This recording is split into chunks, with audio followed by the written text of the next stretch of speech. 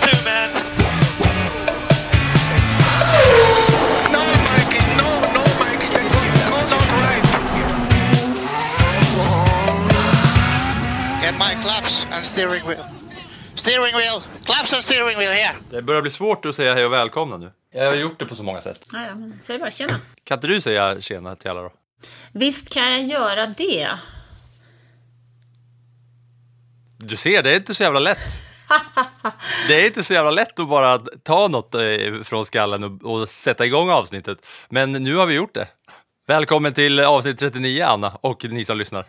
Tack, du försökte ju nästan sätta mig på pottan direkt där. Det brukar du göra lite senare i programmet. Så nu bara smacka dank så här en grå, trist decemberdag. Tack för kaffet. Nej, jag försökte inte. Det bara blev så. Precis, det är som vanligt då. Jag känner mig hemma. Ibland har jag en tanke när jag säger hej och välkomna, och ibland så öppnar jag bara käften och så får man se vad som kommer ut ur den. Idag var en sån gång.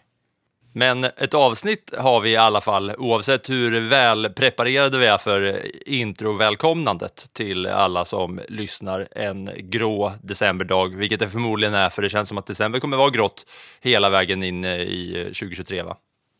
Ja, det har ju en tendens att vara det, i alla fall där jag bor. Tyvärr kan man väl säga. Men du, det har ju faktiskt hänt lite i F1-världen den här veckan. Det tycker jag känns lite upplyftande, även en grå dag. Ja, det var ju som så många gånger förr när vi väljer att nämna någonting som skulle kunna ske nyhetsmässigt i förra avsnittet, när vi var inne lite på att ja, men det ser ut som att Binotto kanske går. Kommer han försvinna nu när vi släpper avsnittet, eller är det värt att ta upp det? Sen så gick det några timmar på onsdagen när förra veckans avsnitt kom ut, och pang så kom nyheterna om Mattia Binotto lämnar Ferrari vid årskiftet. Drar åt helvete. Han har varit där sedan 2019. Fast det stämmer ju. Och det var Ferrari själva som annonsade. Ja, han har ju varit i Ferrari oändligt, men han har varit team principal, som det heter. Ja, precis. Alltså, han har ju arbetat hos Ferrari ända sedan Michael Schumacher var där. Sedan 1995 alltså. Sen var han ju teknikchef efter James Allison, innan han ersatte Maurizio Arrivabene 2019 som stallchef. Och det där har ju varit, han har ju haft någon slags dubbelroll där, för de ersatte ju aldrig hans egen roll som teknikchef när han fick rollen som teamchef. Så han har ju suttit på 2 stolar under de här senaste 3 åren då. Men då är ju lite grann frågan, vem tar över efter honom? Och behöver Ferrari göra någon form av omstrukturering där? Behöver man ha både en teknikchef och en teamchef? Jag hade tänkt att fråga dig om det där. Vem ska ersätta och hur det liksom ligger till? För att jag har förstått att Ferrari har ett lite annorlunda upplägg än de andra teamen. Där team principal, vad är det på svenska? Team principal, är det teamchef bara helt enkelt? Stallchef, det låter mycket coolare på engelska, team principal. Att där har man ofta en dubbelroll som vd också. Alltså att man är någon slags CEO samtidigt som man är principal, på samma sätt som Horner och Toto Wolff och flera andra team. Men att i Ferrari så känns det som att du har liksom ett italienskt sportcheferi ovanför dig som alltid tar beslut, alla liksom fotbollsvärlden eller fotbollmanager-känsla. Att där kan det alltid vara någon som rycker i trådarna ovanför din skalle. Och jag undrar hur ser det liksom ut där? Just där du sa att han var teknisk chef och sen blev han team principal. Alltså Ferrari har ju alltså i grunden, för att göra det enkelt så kan vi säga så här, att ingen inom Ferrari, varken förare eller teammedlem, får någonsin bli större än Ferrari själv. Så att Ferrari har ju liksom, man kan väl säga att de har en liten annan form av struktur, för de har ju då Ferrari som ägare, och sen så har liksom ett styrelse med Fiat, styrelseparaply kan man väl säga. Men det är ju inte det enda teamet. McLaren till exempel, de har ju Zac Brown som vd, och Andrea Seidel som teamchef.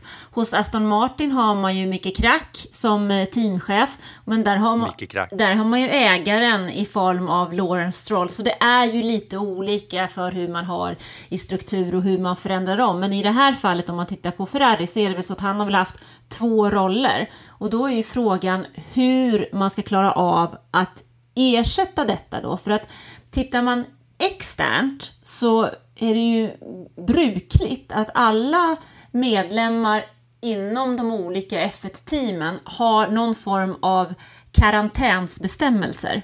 Alltså det är ju inte så att du kan sluta hos Ferrari den 31 och börja hos Red Bull den 1, eller i det här fallet då omvända roller. Att exempelvis då Fredrik Vassör, som många tror skulle kunna få den här rollen, kan sluta. De skulle vara en riktigt trött anställning. Trött transfer.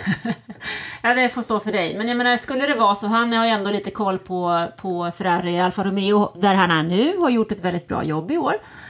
Men det är alltså då, som den som inte känner igen namnet, Fred Vassör, den här maffialiknande gubben med flint och lite rund om magen som styr Alfa Romeo. Lite ihoptryckt näsa och sådär. Tycker du inte han ser lite maffialiknande ut, eller? Jag känner inte så många mafiosos, så att jag vet inte om man kan man se på någon människa om man är med maffia. Ja, för att man kan sätta på honom en gangsterhatt och ge honom en cigg, så är han maffia, känns som utseendemässigt. Han är väl fransman, va? Så att... Ja, men deluxe. Okej, det får stå för dig. Men i alla fall så skulle han då byta från Alfa Romeo, så kan den 31 så kan ju inte han börja hos Ferrari den 1, utan då har han ju garanterat någon form av karantän i sitt kontrakt, och vad den är på, om den är på 6 månader eller ett år, det har jag ingen aning om. Men där ligger ju någonting. Och samma sak skulle det vara om man då funderade över en sån som Andrea Seidel som är hos McLaren, så ligger ju också någon form av karantän hos honom. Och jag har också läst någonstans att Ferrari skulle vara sugna på att ta tillbaks Ross Brawn, som nu är sportchef hos F1 och tidigare var teknisk direktör hos Ferrari under de åren som Ferrari vann allt i början av 2000-talet, när Jean Todt var där, när Michael Schumacher var där till exempel. Men där han lär ju också ligga, lär ju inte de andra teamen vara speciellt sugna på att han kommer tillbaks från den rollen och ner igen på golvet hos Ferrari, så att säga. Så där kommer det också ligga någon form av begränsning, om vi uttrycker oss så. Så att där är frågan, det skulle ju naturligtvis vara enklare för Ferrari att hitta någonting internt. Och det är ju så som de har jobbat de senaste åren. De har ju hittat interna lösningar. Sen har det kanske inte varit de mest framgångsrika lösningarna, eftersom teamet inte har vunnit någon titel sedan 2007. Nej, men just det som jag är inne på, att det känns som att det styrs lite annorlunda, för att Ferrari, det känns som att det är mer omsättning. Det känns som att det är mer omsättning på folk där också, och att det rullas huvuden snabbare än vad man hinner liksom sätta nya system på något sätt. Jo. Och jag vet inte hur det är med historiken kring den där rollen i Ferrari. Men där kan man ju också säga så här, att Ferrari har ju enorma krav på sig, både internt och externt. De har varit med i F1 sedan 1950. Alltså ett Ferrari-hjärta och hela Italien. Ferrari är ju egentligen hela Italiens team. De ska ju vara med och slåss om titlar. Och har man nu som sagt inte vunnit någon titel på... Sen 2008. 2007. Ja. Vann de inte konstruktörsmästerskapet 2008? Ja, men den räknas ju knappt i det här läget. 2008. Nej, okej. Alltså jag menar konstruktören vann de 2008 senast. Men jag tänker på den här förartiteln som är den tunga. Konstruktörsmästerskap i all ära, det är visst där pengarna finns. Men du kan ju inte slå i någon att det är den stora titeln. Den stora titeln är förartiteln. Och den har de inte vunnit sedan Kimi Räikkönen vann den 2007 på ett bananskal. Så att... det är klart alltså, 2007, det är 15 år utan en titel. Det är klart som 17 att det flyttas lite folk där när man har såna höga krav och man gör den typen av misstag som för vad Ferrari har gjort gång på gång. Det är inte bara i år. I think we are frustrated because the car was not working as we were hoping. So today we may start discussing strategy, but I think the strategy is a consequence of the fact that the car was not working well. Några tankar jag har kring det här då. Binottos departure, hans avgång här.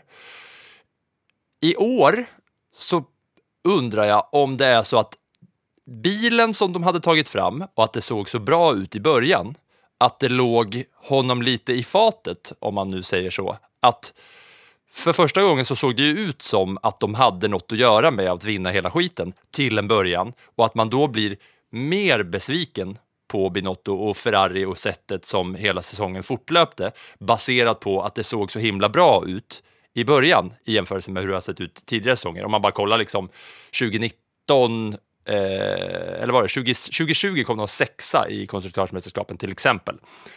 Och sen så har de inte haft något så mycket att göra med toppen liksom. De har ju kommit 2:a i konstruktörsmästerskapen 2016 till 2019.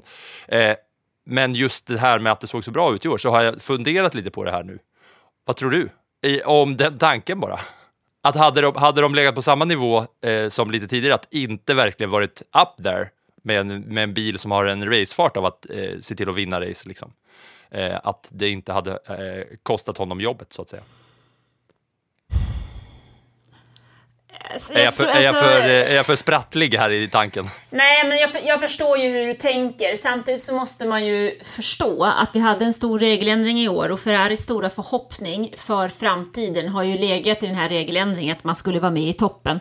De kommer 2:a i år, vilket ju är helt okej. Samtidigt är de ju fullständigt överkörda av Red Bull. De har ju inte, det var ju liksom en fight om den där andra platsen. De skulle ju i de kraven som finns internt och externt när det gäller Ferrari, så skulle de vara med och slåss om titeln. För de är ju ett av de teamen som faktiskt har förberett sig absolut mest och bäst och längst tid för att vara på rätt ställe i år. Och så är de inte det. Det är klart som 17 att det blir en besvikelse, och att man då känner att nej, vi behöver ta ett omtag här så att vi inte fastnar för långt bak. För tittar vi på säsongen, så de stora problemen kanske har ju vissa gånger varit bilen, absolut.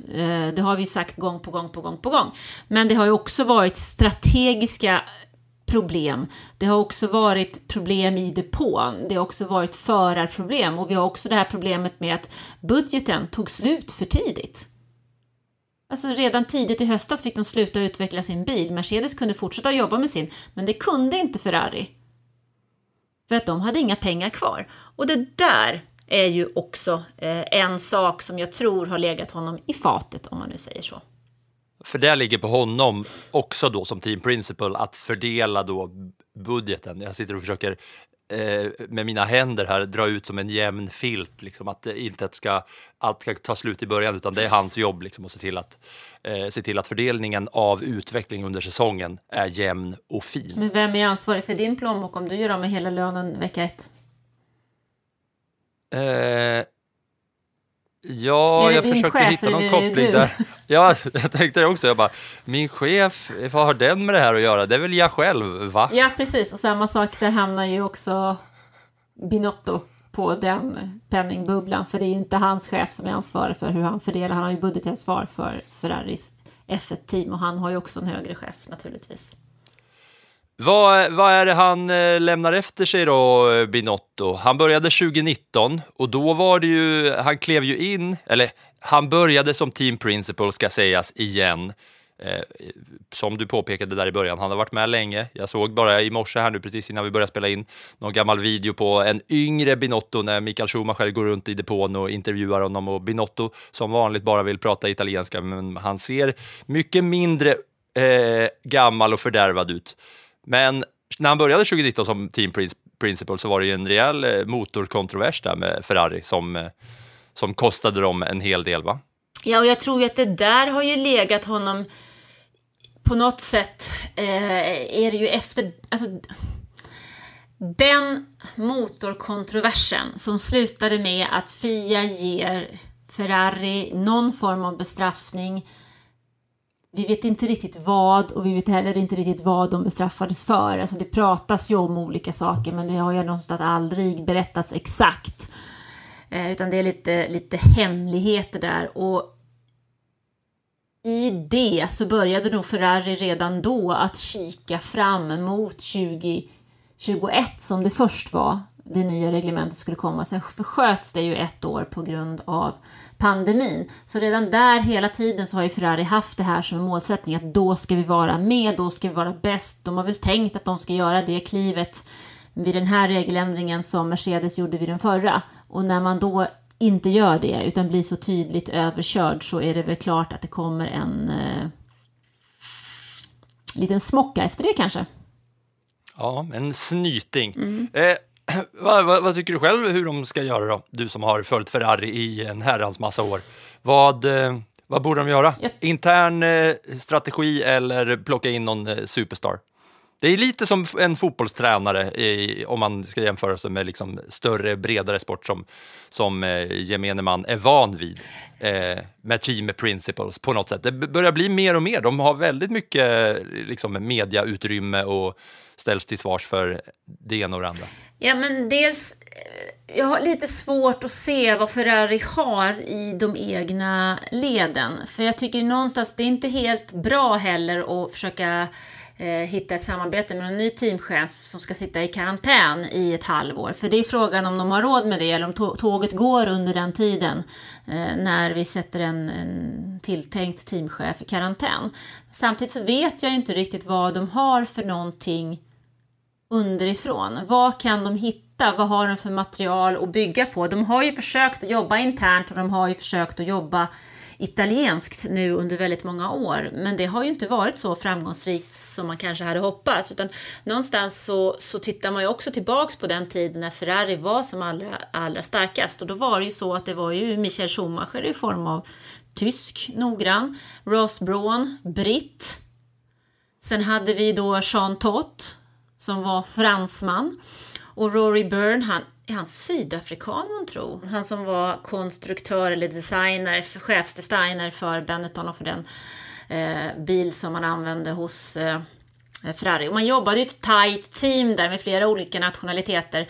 Och de hade ju jobbat ihop vissa av de här herrarna redan hos Benetton innan, i det teamet som Michael Schumacher vann sina titlar med 94 och 95. Och så flyttade man hela den skutan till Ferrari och de kände varandra och hade ett par år där man faktiskt jobbade i motvind i slutet av 90-talet fram till dess att den första segern kom då år 2000. Och då hade man ju en stark grupp som jobbade tillsammans och man satte upp strukturer och arbetssätt som fungerade för just de här personerna och framförallt då för föraren som i det fallet var Michael Schumacher. Och de testade däck. Alltså han testade ju, på den tiden var det fritt att testa. Han testade ju timme ut och timme in.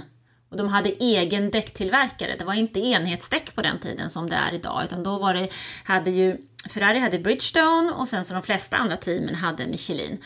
Nu är det ju en däckleverantör som förser alla teamen med däck. Så det är ju en väldigt annorlunda värld idag jämfört med hur det var då. Men Ferrari vill ju tillbaks till de framgångarna man hade då. Och frågan är ju, jag tror inte att man klarar av att nå det på väldigt kort sikt. Om man nu inte har något S i rockhärmen som inte vi känner till, som finns i teamet, som klarar av att bygga upp den strukturen. För det känns som det är väldigt, väldigt mycket jobb att göra om vi ser till alla de misstagen som de har gjort under säsongen. Jag ska bolla upp några namn här bara. Jag går in på Ferrari F1 team och då ser man ju högst upp Leclerc, Carlos Sainz, under Mattia Binotto, han är inte borttagen där än. Sen under så är det technical team och då ser jag ett face som jag känner igen från rutan som heter Laurent Mekis. Lauren Mekis, känner du igen det namnet? Absolut, han är den som är huvudchef egentligen för våran vän Dino Beganovic och Ferrari Driver Academy har han haft mycket jobb att göra med. Han har ju också varit på flera race i år när Binotto inte har varit där. Så det kanske, antingen så är det så att man ger en sån person möjligheterna eller också så drar Binotto med sig honom ut från Ferrari. Han har haft en för stor roll i misslyckandet. Jag vet inte riktigt hur man ser det, för jag har hört det ryktas om att han också kan vara på väg bort. Men jag vet inte. Ja, okej. Ja, det är 4 namn som finns på hemsidan under Binotto. Det är Enrico Cardile, Enrico Galtieri och sen är det den här Lauren Mekis och Enrico Racca. Det är de som finns där. På Lauren Mekis så står det Racing Director Head of Track Area. Det är de namnen som är högst upp på deras egna sajter. Men nu börjar vi ramla in i spekulering och det vet jag vad du tycker om, Anna. Du tycker inte om att spekulera för mycket om saker man inte vet. Så därför så lämnar vi Binotto där och väntar in någon slags besked på hur det ska bli. Jag tycker det känns jäkligt konstigt att de går ut i alla fall med den här nyheten och säger vi börjar nu med arbetet att rekrytera en ny teamchef. Att de liksom känns tagna på sängen, men så kan det väl basken inte vara i ett så här högt ställt racingteam. Så ja, det känns ju konstigt att de ska gå in nu i en så pass viktig del av uppladdningen inför nästa säsong utan att veta vem som ska styra det här teamet eller veta hur det ser ut när det väl börjar. Man vill ha alla förberedelser möjliga ju. Precis, men nu kan vi snacka om någonting som vi faktiskt vet, och det är att det inte blir något GP i Kina nästa år. Covid-situationen sätter stopp för detta. Så att nu måste ju... Det är väl inte bara covid-situationen, det är väl de osäkra tiderna med protester i hela landet också, men kring just det här. Det hänger väl ihop, gör inte det, va? Ja, absolut. Men man vet inte riktigt. Men det gör ju då att om det inte ligger något lopp där så blir det typ 1 månad mellan deltävlingen i Australien och den i Baku. Snyggt! Jag tänkte att du tog ett liksom andningsuppehåll där för att kolla att du verkligen hade rätt datum och land och plats. Men det var alltså för uttalet. Fan vad jag har satt griller i skallen på det där. Yes. Hon får inte puls av mycket, Anna Andersson, men när hon ska uttala Azerbajdzjans huvudstad och Bakus GP, då jävlar slår det lite slint. Ja, så att vi har ju 4 veckor där mellan Australien och Azerbajdzjan, så att vi måste ju se till, de funderar nog över antingen om de kan flytta fram tävlingen i Azerbajdzjan eller om man kan få in någonting annat. Och frågan är ju då vilket alternativ man är ute efter. Om det bara är så att man tänker att vi kan väl ha ett Portugal eller ett Tyskland som har hoppat in där. Eller vill man hellre ha någon form av race på vägen för att hjälpa frakt och logistik?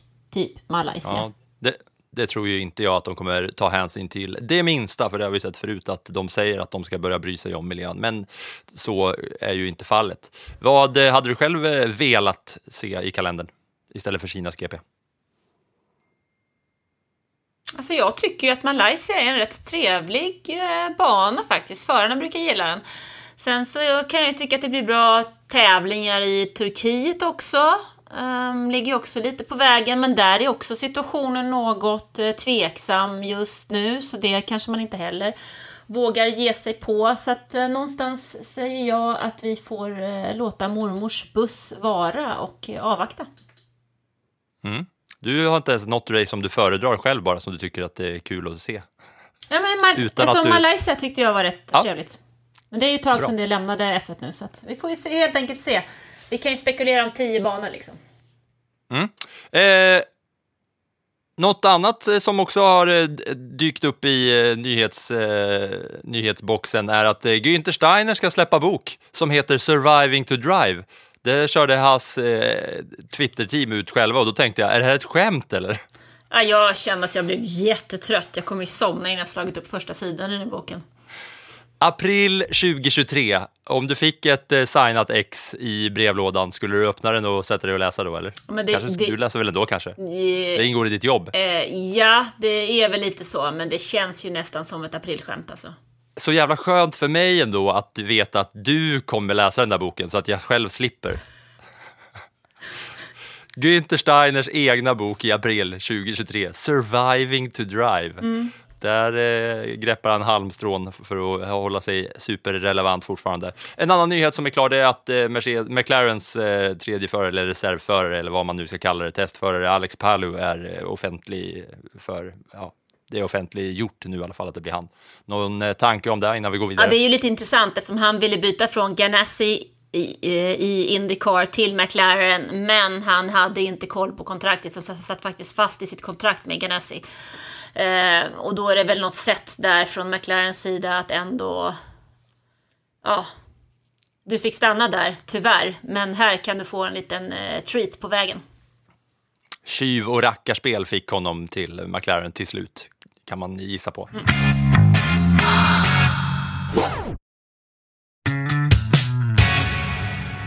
Du, vi ska ta oss in på det som det här avsnittet är tänkt att kretsa kring lite grann. Vi ska gå tillbaka till avsnitt 1 av Plattan i mattan.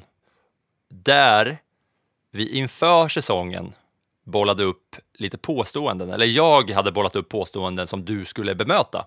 Och nu har jag gjort så här, Anna, att jag har skickat alla de här påståendena till dig. Jag har kanske klippt ihop dem lite här och var och klippt bort något skratt eller någon tankesekund eller någon tankevurpa av mig själv eller av dig. Och så tänker jag att vi går tillbaka till de här och ser då vad våran spåkula 2022 i mars visade och vad sanningen sen blev. Yes. Hur tycker du, hur är självförtroendet inför det här för att se vad både, alltså det är ju inte bara du som så här, vad ska man säga, blir exposed här, för det är ju även jag och mina påståenden, så vi kan ju vara lika mycket ute och cykla, både du och jag. Ja, cyklar, det är ju alltid sådär när man tippar, att man är ju ofta ute och cyklar, alltså det spelar ingen roll hur väl initierad man är, det känns ju ändå som att det är liksom Eurojackpot. Har du några minnen från vad vi pratade om? Ja, det var ju länge sedan. Jo, men det vet jag ändå. Jag vet ju att jag trodde stenhårt på att Mick Schumacher skulle få vara kvar i F1, och jag tycker ju fortfarande att det är lite märkligt, trots alla hans krascher i början av säsongen, att han inte har en plats på griden. Den vet jag att vi pratar om. Då börjar vi med att lyssna på vad vi sa om Haas.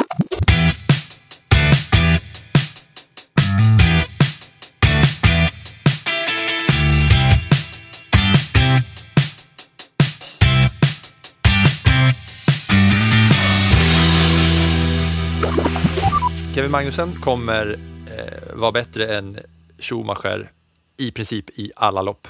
Det kommer göra att han blir första förare i Haas och sänka statusen för Schumacher. Nej, det tror jag inte att han kommer att göra. För att jag tror att det finns ett så pass starkt stöd för Schumacher och hans framtid från Ferraris sida att man inte kommer att låta det hända.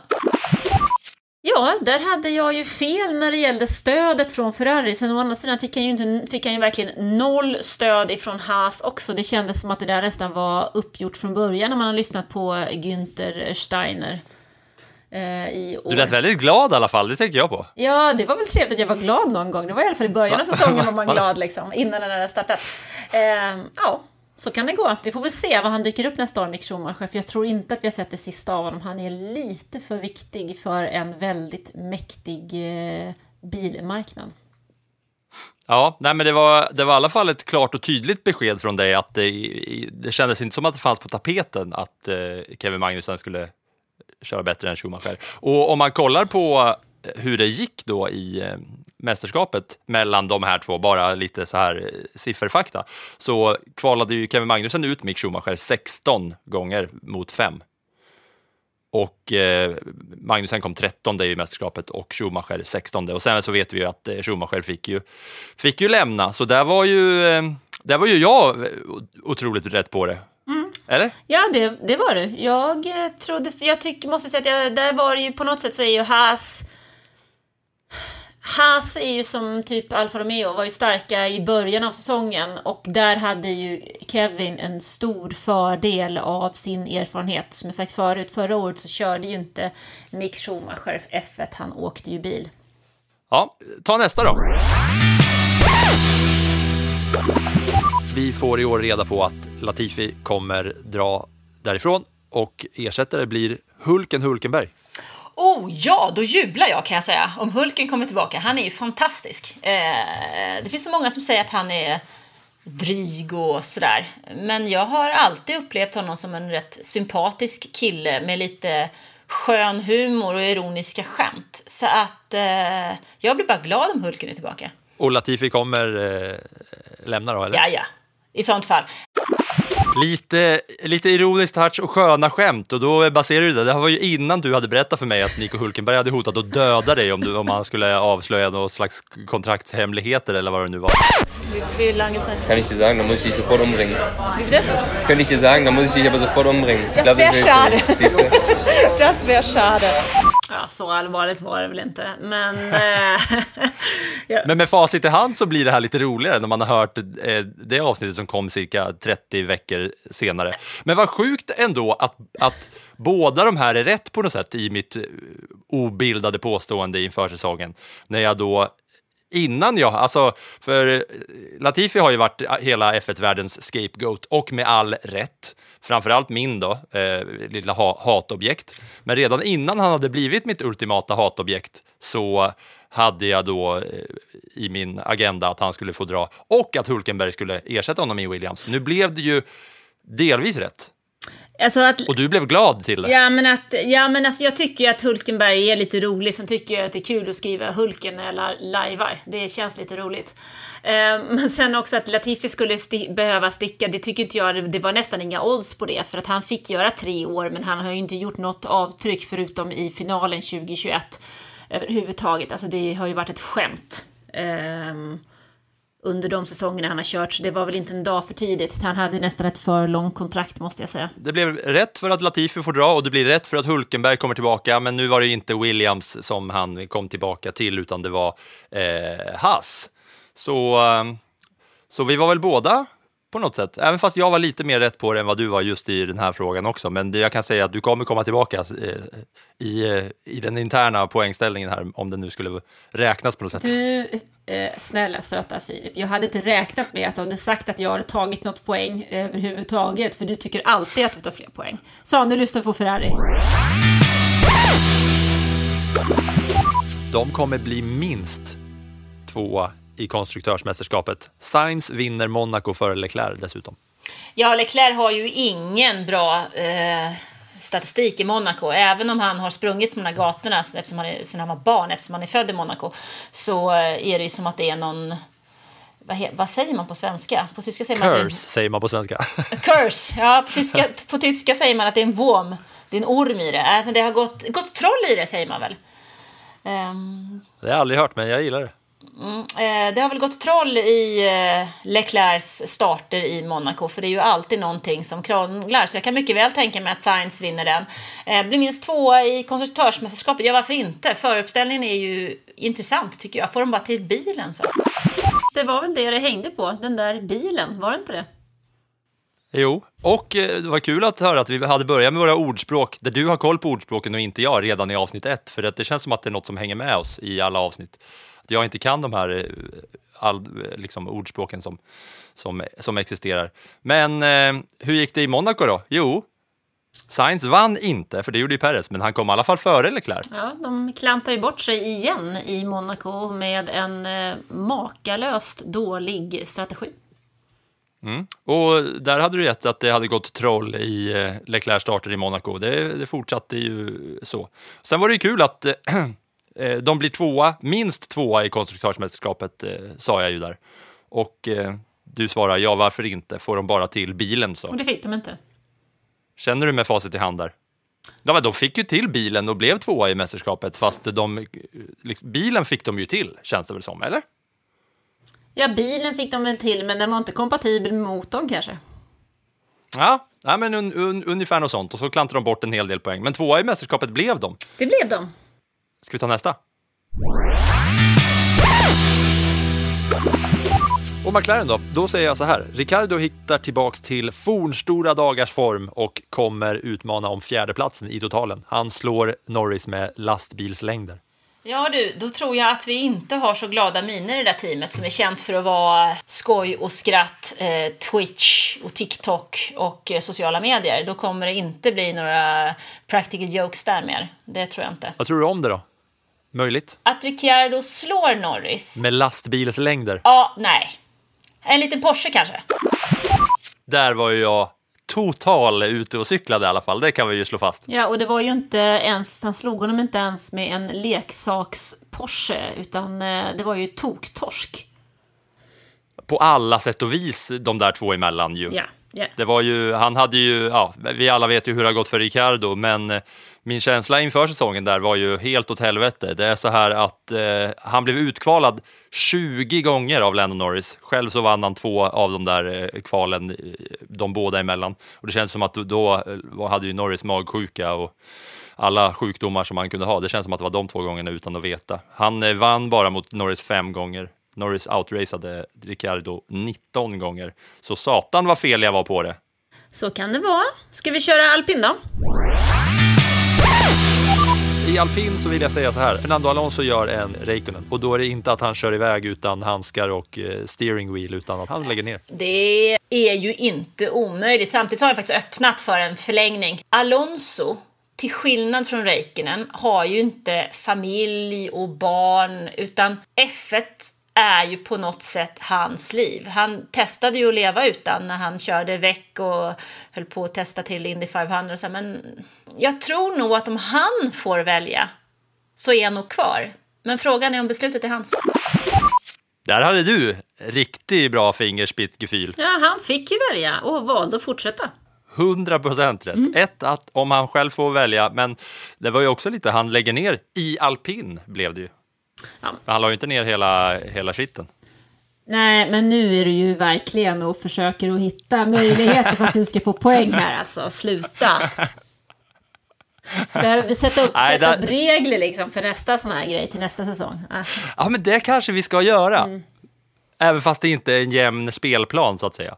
Fast det, ändå. Det blir en jämn spelplan eftersom du hittar på grejerna och jag ska svara på dem och har aldrig hört dem efter innan. Så att...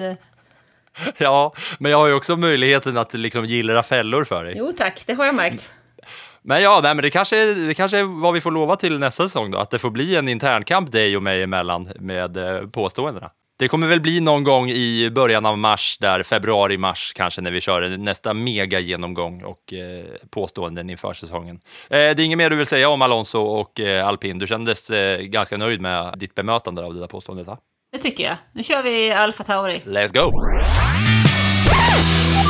Gasly kör till sig en ny chans och plats i Red Bulls stora team. No, never ever. Ska han vinna VM så får han nog välja sitt annat team. Då kan det vara mer troligt att han kliver över till alpin i det läget. För att jag tror inte, alltså Red Bull med framförallt Helmut Marko som gillar att sätta press på folk.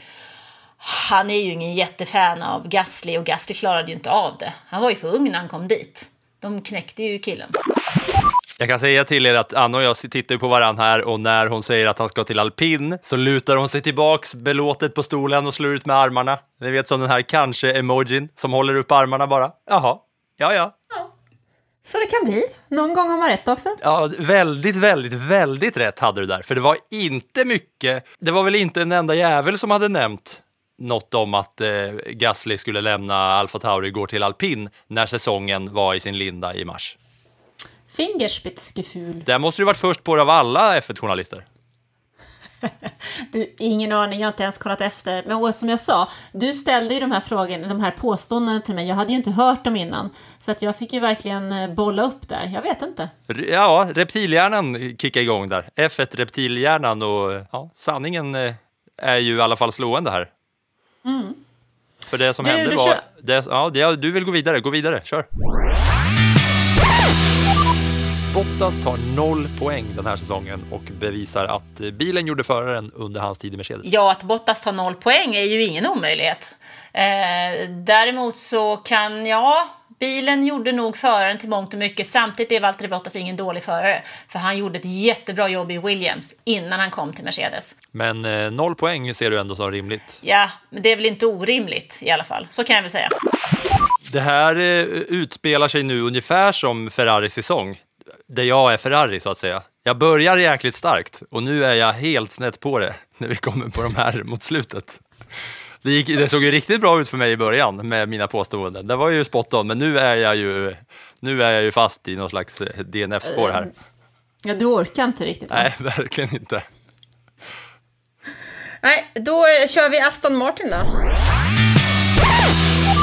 Under säsongen så kommer Vettel göra ett säkerhetspolitiskt eller miljöpolitiskt uttalande som kommer göra att det blir krismöte i Aston Martin och det kommer bli lite halvstelt. Framförallt för arrangörerna i arabländerna eller Azerbaijan.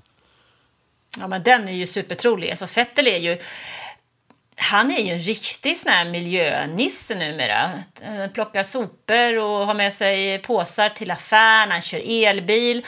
Och han har dessutom börjat visa, sen han kom till Aston Martin så har han faktiskt fått möjligheten att visa vem han själv är. Det fick han ju inte hos Red Bull och det fick han absolut inte hos Ferrari, där Ferrari är alltid större än allt annat. Nu har han faktiskt första gången fått... Så kommer han komma med ett miljöpolitiskt eller politiskt uttalande som gör att det blir stelt i F1-toppen? Stelt, absolut. Stelt kan det nog bli. Sen är ju frågan om hur man slätar över saker och ting. Det har de gjort förut. Ja, just när vi var i Saudiarabien har jag för mig att det var lite stelt faktiskt. Ja, jag kan inte riktigt komma ihåg exakt vad, men jag minns ju många av Sebastian Vettels tröjor och diverse semi-miljöpolitiska ageranden. Vi minns ju inför Miamis GP så hade han ju F1 2060 eller vad det var, F1 Underwater eller vad det nu var, och det har varit det ena och det andra. Kommer du på vad det var för stelt i Saudiarabien? Om det var alltså det så är det ju bra med. Han var väl egentligen inte på plats i Saudiarabien, för om jag minns helt rätt så hade väl han covid-19 då, alltså det var ju Hulken som ersatte honom. Men jag har för mig att han slängde ur sig någonting som att i efterhand då, liksom att ja, men hur modig och tuff kan du vara om du nu är en betalande gäst i det där landet?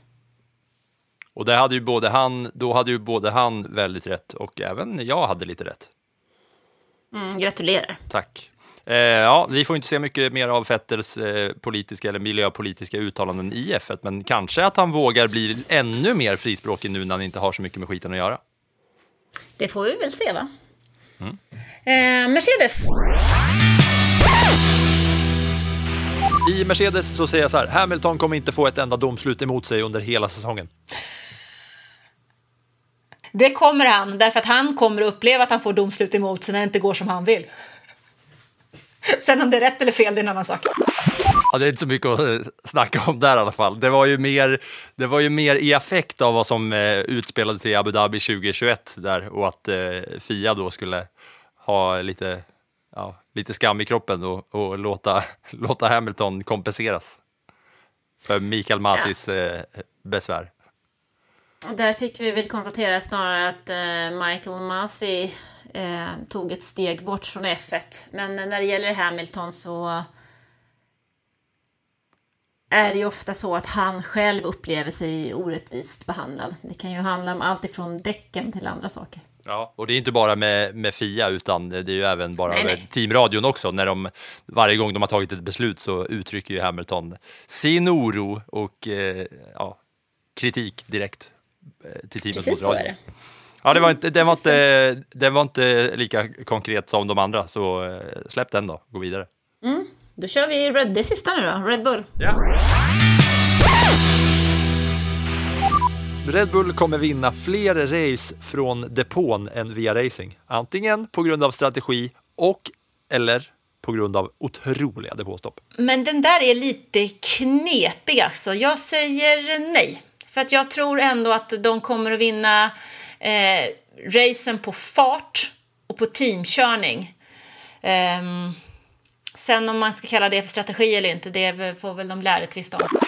Där säger skräddaren nej. Anna säger nej. Jaså? Ja, nej, men jag tycker nog faktiskt att jag har rätt i det där. 100%, du är råmega rätt ju. Det är precis, du säger ju sanningen redan innan den hände. De vann ju ett par race på smart strategi, men fler race på banan. Ja, de vann väl verkligen precis, alltså de vinner ju enbart som du säger. De vinner ju genom fart som du säger. Jag tror att de kommer vinna på fart, säger du. Och de hade ju extremt mycket bättre fart än alla andra. Och inte fan vann de via otroliga depåstopp. Men visst, Hanna Schmitz vann väl några race till dem. Och de lärda får väl tvista vidare och sådär om det var hennes förtjänst att Yuki Tsunoda stannade på Sandvort och det blev några poäng där. Jag vet inte hur det var. Men nog fan hade du 100% rätt tycker jag. Tack för det.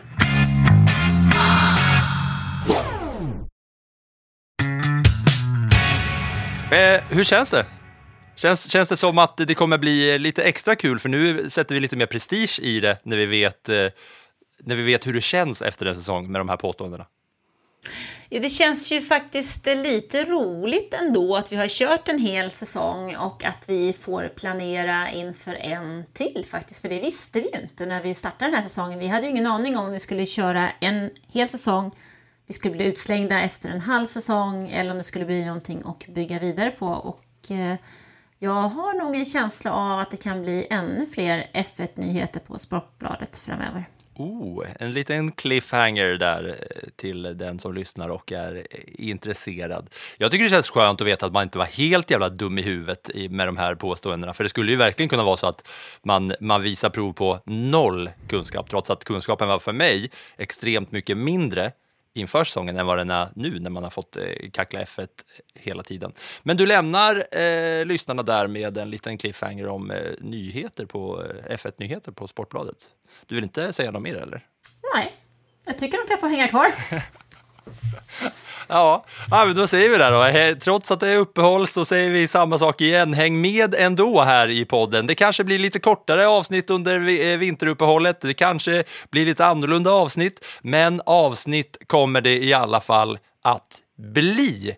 Och även hålla utkik för att rätt vad det är så smäller det till i F1-världen och puttar ut små nyheter hela tiden. De försöker vi fånga upp både här och på Annas motorblogg. Nu hostar vi oss ut i det gråa decembervädret igen, va? Det gör vi. Tack för det. Tack, hej då! For all the kids out there who dream the impossible, you can do it too, man.